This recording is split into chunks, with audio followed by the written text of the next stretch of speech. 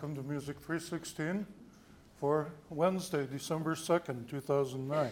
Today we're starting our sixth CD on religious and regional music of South Asia. And there's good news here because I just found out that the library decided to use the same example numbers as we have in our class handouts for this CD. So it won't be the kind of detective work that you had studying for the midterm, trying to figure out how the library numbers matched or mismatched with our numbers. There's a tremendous amount of musical and cultural variety in the Indian subcontinent. I'm having trouble with my discs today, aren't I? For our first four examples on CD number 6, we're going to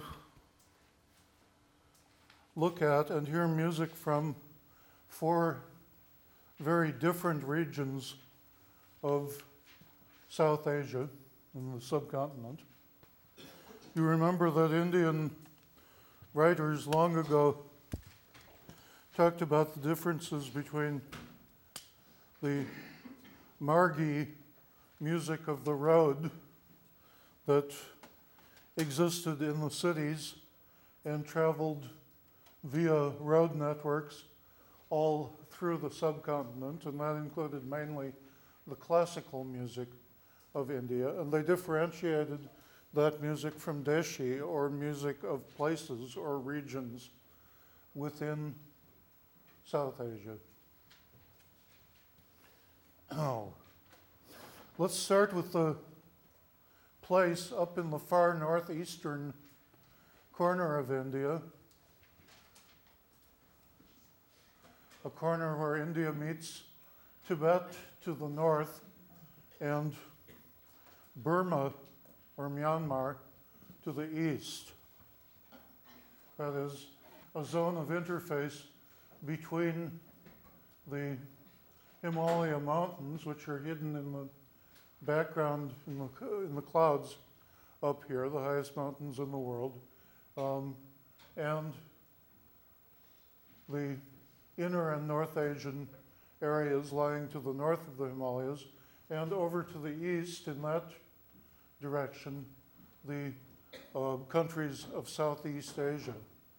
This is a very different area from other parts of India, and for that matter, life here is very different from the cities of India. You see the riders on horseback here, people living in these low rolling foothills below the high mountains.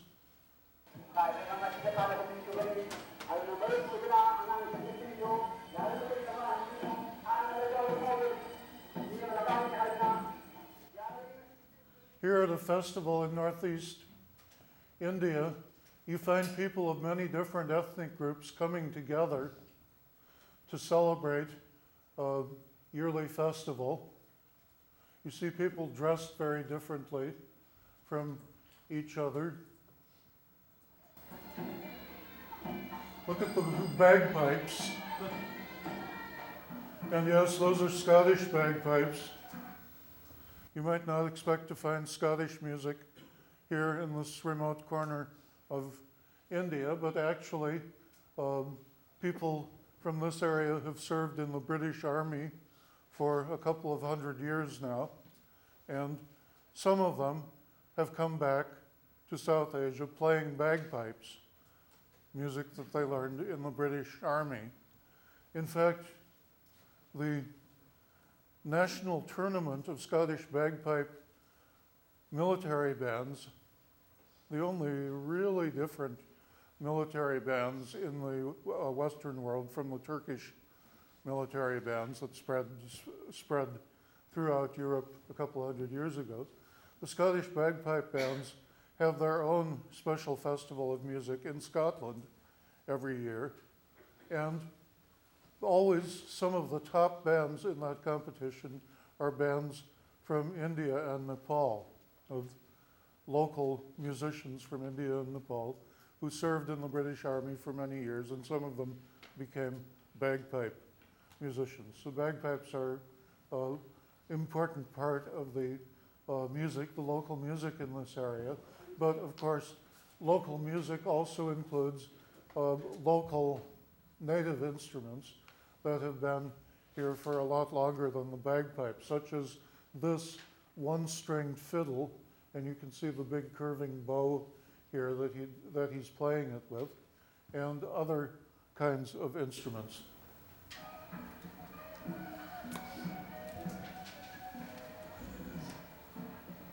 A fiddle with a coconut shell soundbox and one string that he's playing on. This is called Ting Tela, and we'll hear it in our CD6 example 1. Ting Tela is played by a number of different ethnic groups that take part in this festival.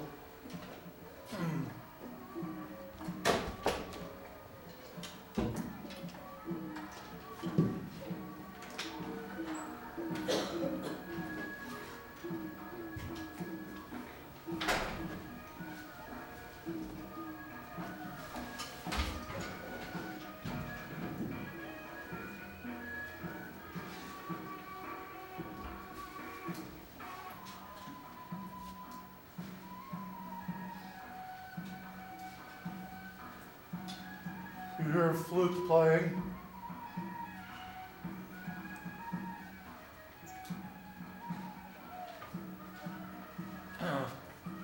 The women dancing.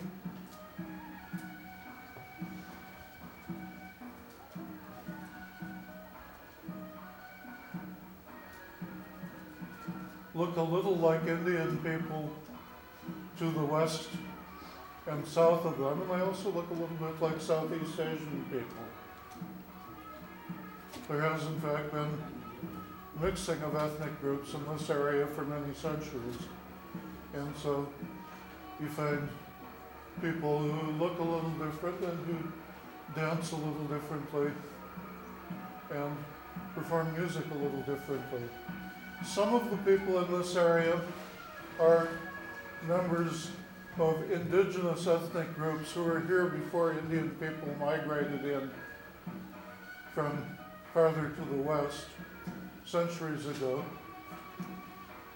These women belong to a more localized ethnic group in this area. And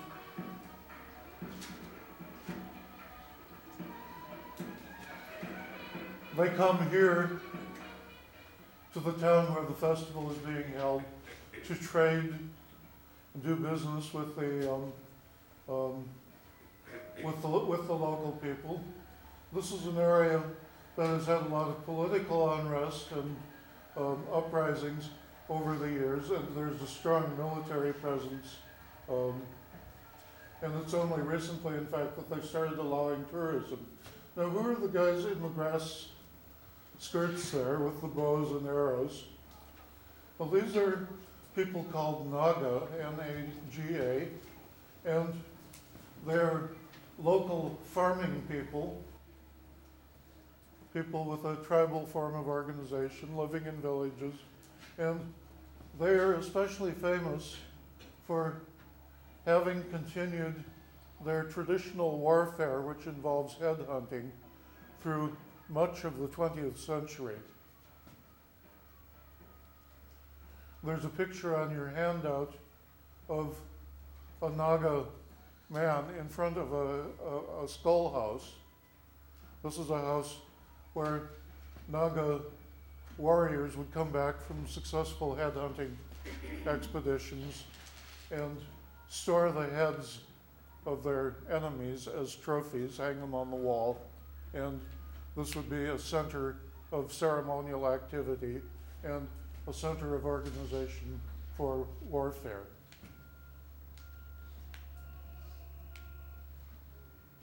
And let's pause there, because we're not ready to go on to Northwest India yet.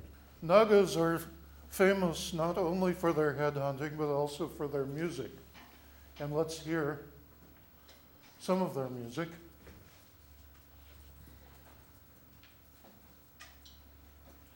This is a Naga song from Northwest India. It used to be used as a headhunting victory song when a war party would come back to the village with heads to add to the trophy house. And these days it's used as a celebration song at festivals like the one you were seeing on the video. Example 1. There's the Tingtalo one-string fiddle. And then a group of men start to sing.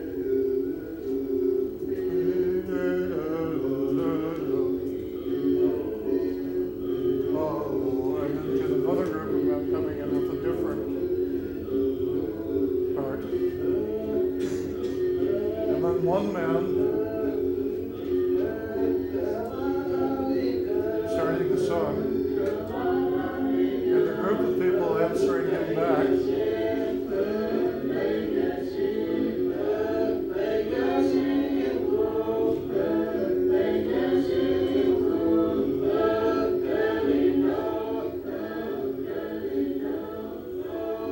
The one man sings a line of the song, and the whole group answers him.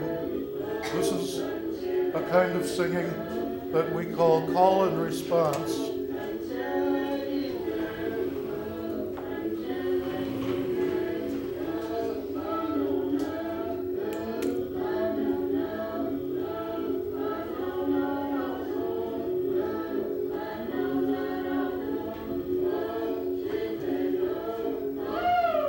Whoa!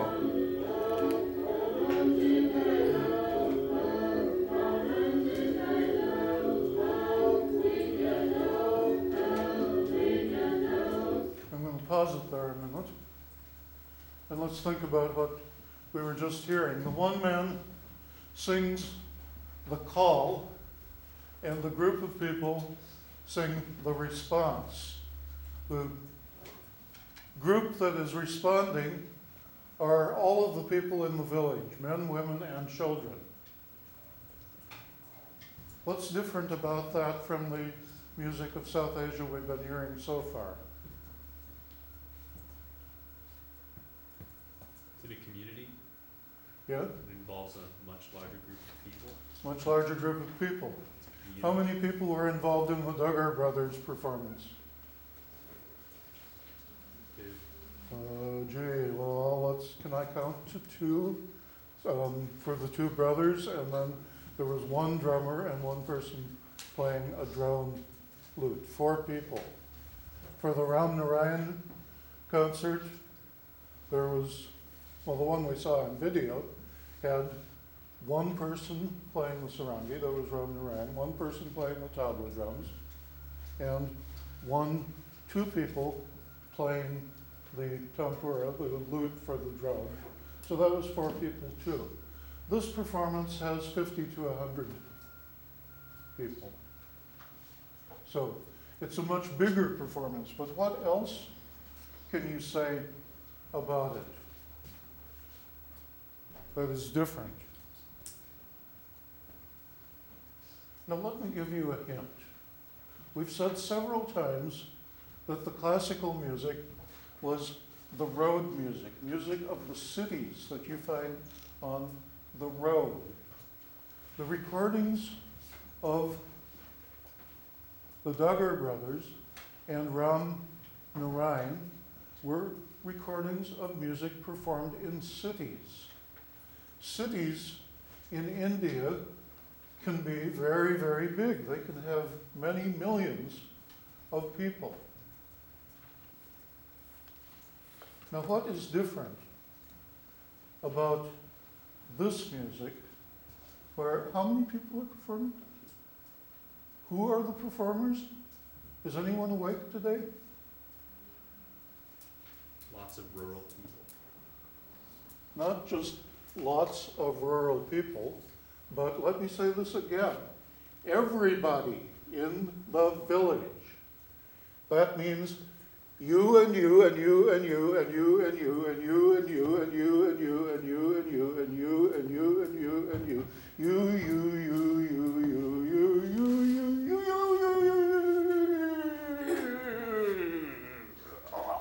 Down to the very last person. You all got that? You can get your minds around that, right? Everybody is performing. Was everybody in the city of Calcutta performing with the Duggar brothers? No. No, there were 4 people. Was everybody in the city of New Delhi performing with Ram Narayan? No, there were 4 people. Who was performing in general terms with those musicians that we've heard so far? Who were they, first of all? Who are the Duggar brothers? Professional musicians. Professional musicians. And their professional colleagues, like the drummers, or their students playing the drone lute. Who are the people in the village? Farmers, and some of them at least headhunters. And, of course, headhunters' family members and next of kin. Everybody. This is a wide open music. This is a participatory music. You could say in this community that it is universal participatory music, universally participatory, because everybody takes part. Everybody. In other words, they're not Americans. Nobody says, I can't sing. I mean, there are societies that musically disenfranchise some of their members, but this is not one of them. The Nagas, whatever the merits or demerits of their method of making war on other people might have been, at least were not exclusivist. Rather, they were inclusivist in terms of music making. Everybody in the society not only could, but did participate in music making. To make music was part of being a Naga. To make music was part of being human. And this is something that around the world we tend to find much more in smaller scale societies, in rural societies, in villages and nomad camps than we do in the cities and in the highly developed civilizations that have developed a strong system of stratification and segregation of professionals versus non-professionals. There is music in India that only gets performed by professionals. There's music in China and Japan that only gets performed by professionals. And hey, there's a lot of walls between professionals and non-professionals here too, if you stop to look into it with your eyes open and see who makes music in America and who doesn't make music in America. There are a lot of people who don't. But here in this headhunter village in South Asia, in the foothills of the mountains, way off as far as you can get from the centers of civilization, you have these people who are almost the stereotype of a Far Side cartoon, primitive people, so different from us, so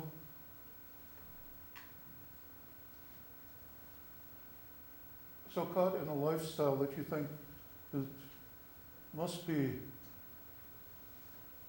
really savage, really the antithesis of everything that you find in civilized life until you listen to their music.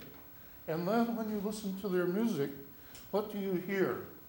You hear somebody singing, let's see,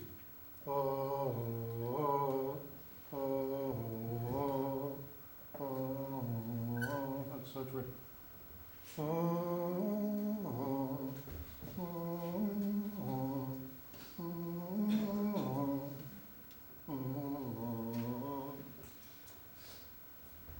Melodies that go in different directions against each other. You have other people doing parallel melodies with this.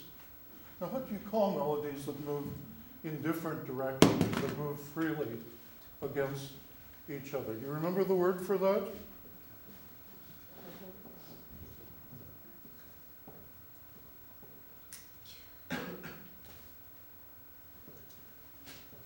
Now, this kind of counterpoint is in fact pretty simple. It just involves a few notes in either directions. But then you have a call and response that goes on.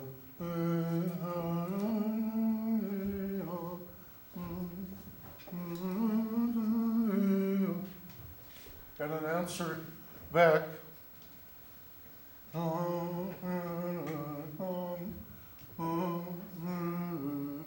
And so you get yet another strand of melody in that solo voice, the call, and another strand of melody in the response by the chorus. And then if you listen closely to the chorus, you find that those men and women and children are singing in harmony with each other too. And so you have all of these voices interweaving and crossing over each other. Yes? If the whole village is participating, how do they determine who sings which part? That's a good question. You could ask them if we had any of them here. We did have a whole village of African pygmies show up here one year, and we were able to ask them about that and actually to participate and try to sing along with them and figure it out, which was a lot of fun. And what they told us was, well, we just do it, can't you? Well, of course, they knew that we could. We knew that we couldn't. We all thought we would have to know something special. And actually, what we had to do and what they had to do was to live with it for a while, to experience it, to listen to it, to sing along with it. At first you can get a few notes and you do some of the simple parts. Then as you get to hear more of it, you start tuning in to some of the other things that people are doing and you start to sing along with it. That's how they do it, basically. They, in all of those communities that have such complex multi-part music. In most cases, they do not go to school for years to study the theory. They do not take lessons from a professional musician because in a pygmy village, in a Naga headhunting village, etc., there are no professional musicians. There are not any people who teach you how to do this. But you get carried on your mother's back as a baby to the sessions where everybody does it. You get to sit on your father's knee while he's singing along with the other men, or you sit with your mother while she's singing.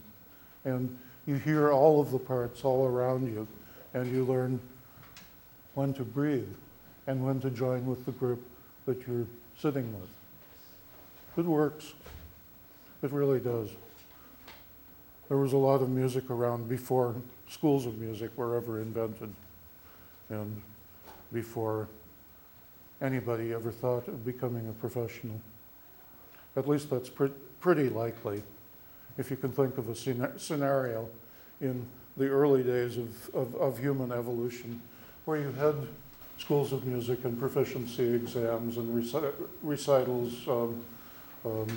etc. Well, I'd be interested to hear about it. But actually, for people with whom music is a part of everyday life, then if you're going to live your life, you also live with music, and you learn it by participation, by absorption in it. That's basically how the Nagas learn. This is beautiful, rich, complex music. This is music that, if you want to think in historical terms, you don't have an equivalent of in European music until at least the late Renaissance, with multi-part contrapuntal music. There are so many voices going on in this music, and it is a very soothing and relaxing music. What do you expect a headhunting song to sound like? Shouldn't it be noisy and blood-curdling, something that scares you, that makes you want to run away? Well, there was one call, one kind of a cry in the middle of all of this that may have been a little bit scary. Let's listen to the rest of it.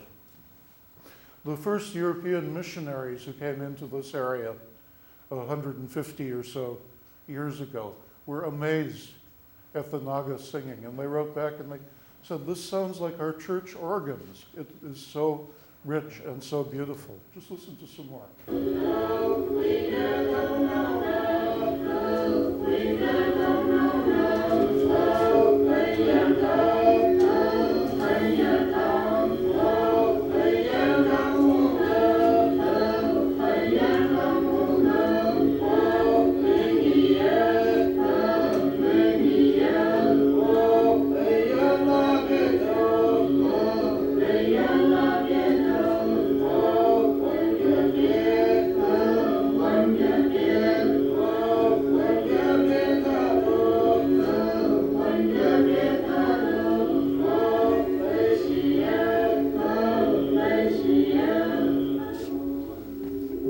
There she is at the end, and then we hear the Tingtala one-string fiddle again.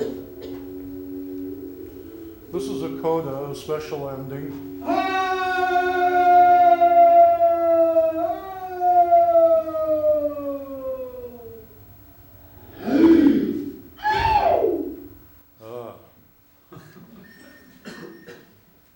Well, that's a good final exam piece, I think, especially with an ending like that. But I wonder, if I said, how would you describe what they do at the end there? What would you say? I mean, that sort of inhaling, vocalized gasp. And then the descending shriek at the end. Now that sounds like a headhunting song, doesn't it? Except, you know what? I could play you a Naga lullaby that you sing to put a baby to sleep that has that same ending. Well, I think different babies around the world have different tastes, just like the adults. Now, just for contrast, let's jump all the way across to the western edge of the Indian subcontinent to Rajasthan. It's a totally different ecology there. As you see, desert country with camels, cattle and donkeys. People raise animals and travel around from place to place to find enough food and water for them. There's a little farming at oases where water exists, like this well, where people come and get some water for the families and their livestock. People in this part of India traditionally were mostly nomads, raising animals and moving around from one place to another. Here's the well where everybody comes for their water. And many musicians in this area are also nomads, but they are musical nomads who travel around from one village or one camp to another and play music to get food and to get an income from the other nomads. So we'll meet a couple of them here. Let's just take a quick forward. Oh, isn't that nice? Those are grain storage buildings. Another camel. These musicians are from the Langa caste. They're playing the Jaws harp.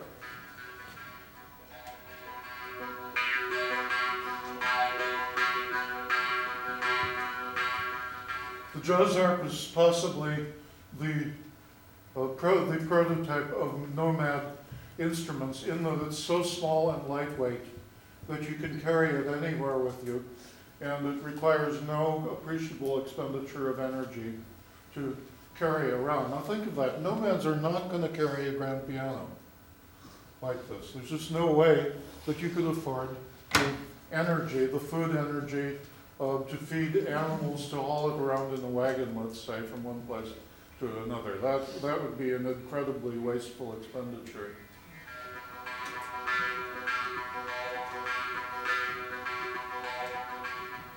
But the Jaws harp you can wear on a string around your neck or put it in a pocket and bring it out when you want to play something.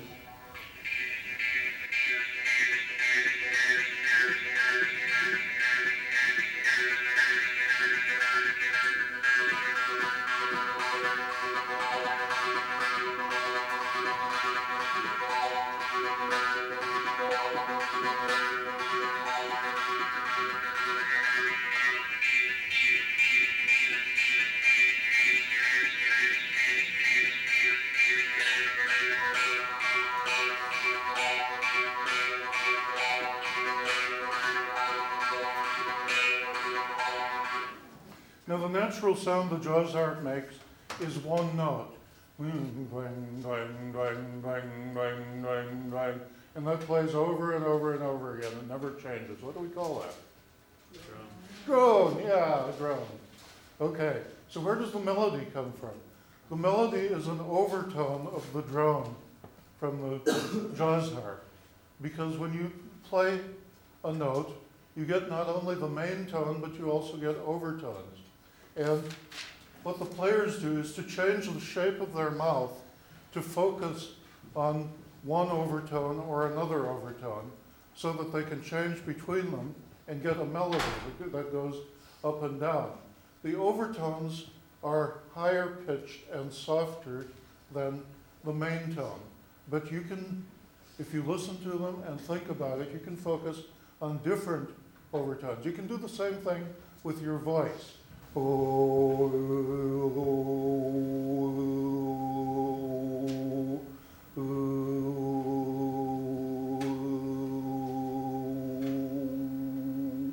And get different soft, high-pitched notes that you could make a melody out of. And that's what these guys are doing. They're changing the shape inside their mouth to bring out one or another of those high-pitched notes and creating a musical melody. Another way that you can get this kind of double mileage out of one instrument is to have an instrument that creates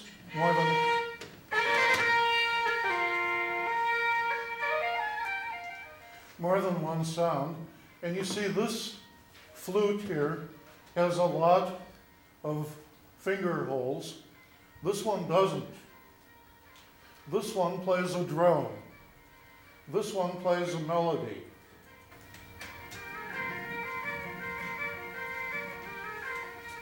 It's a double flute, and you get double the sound.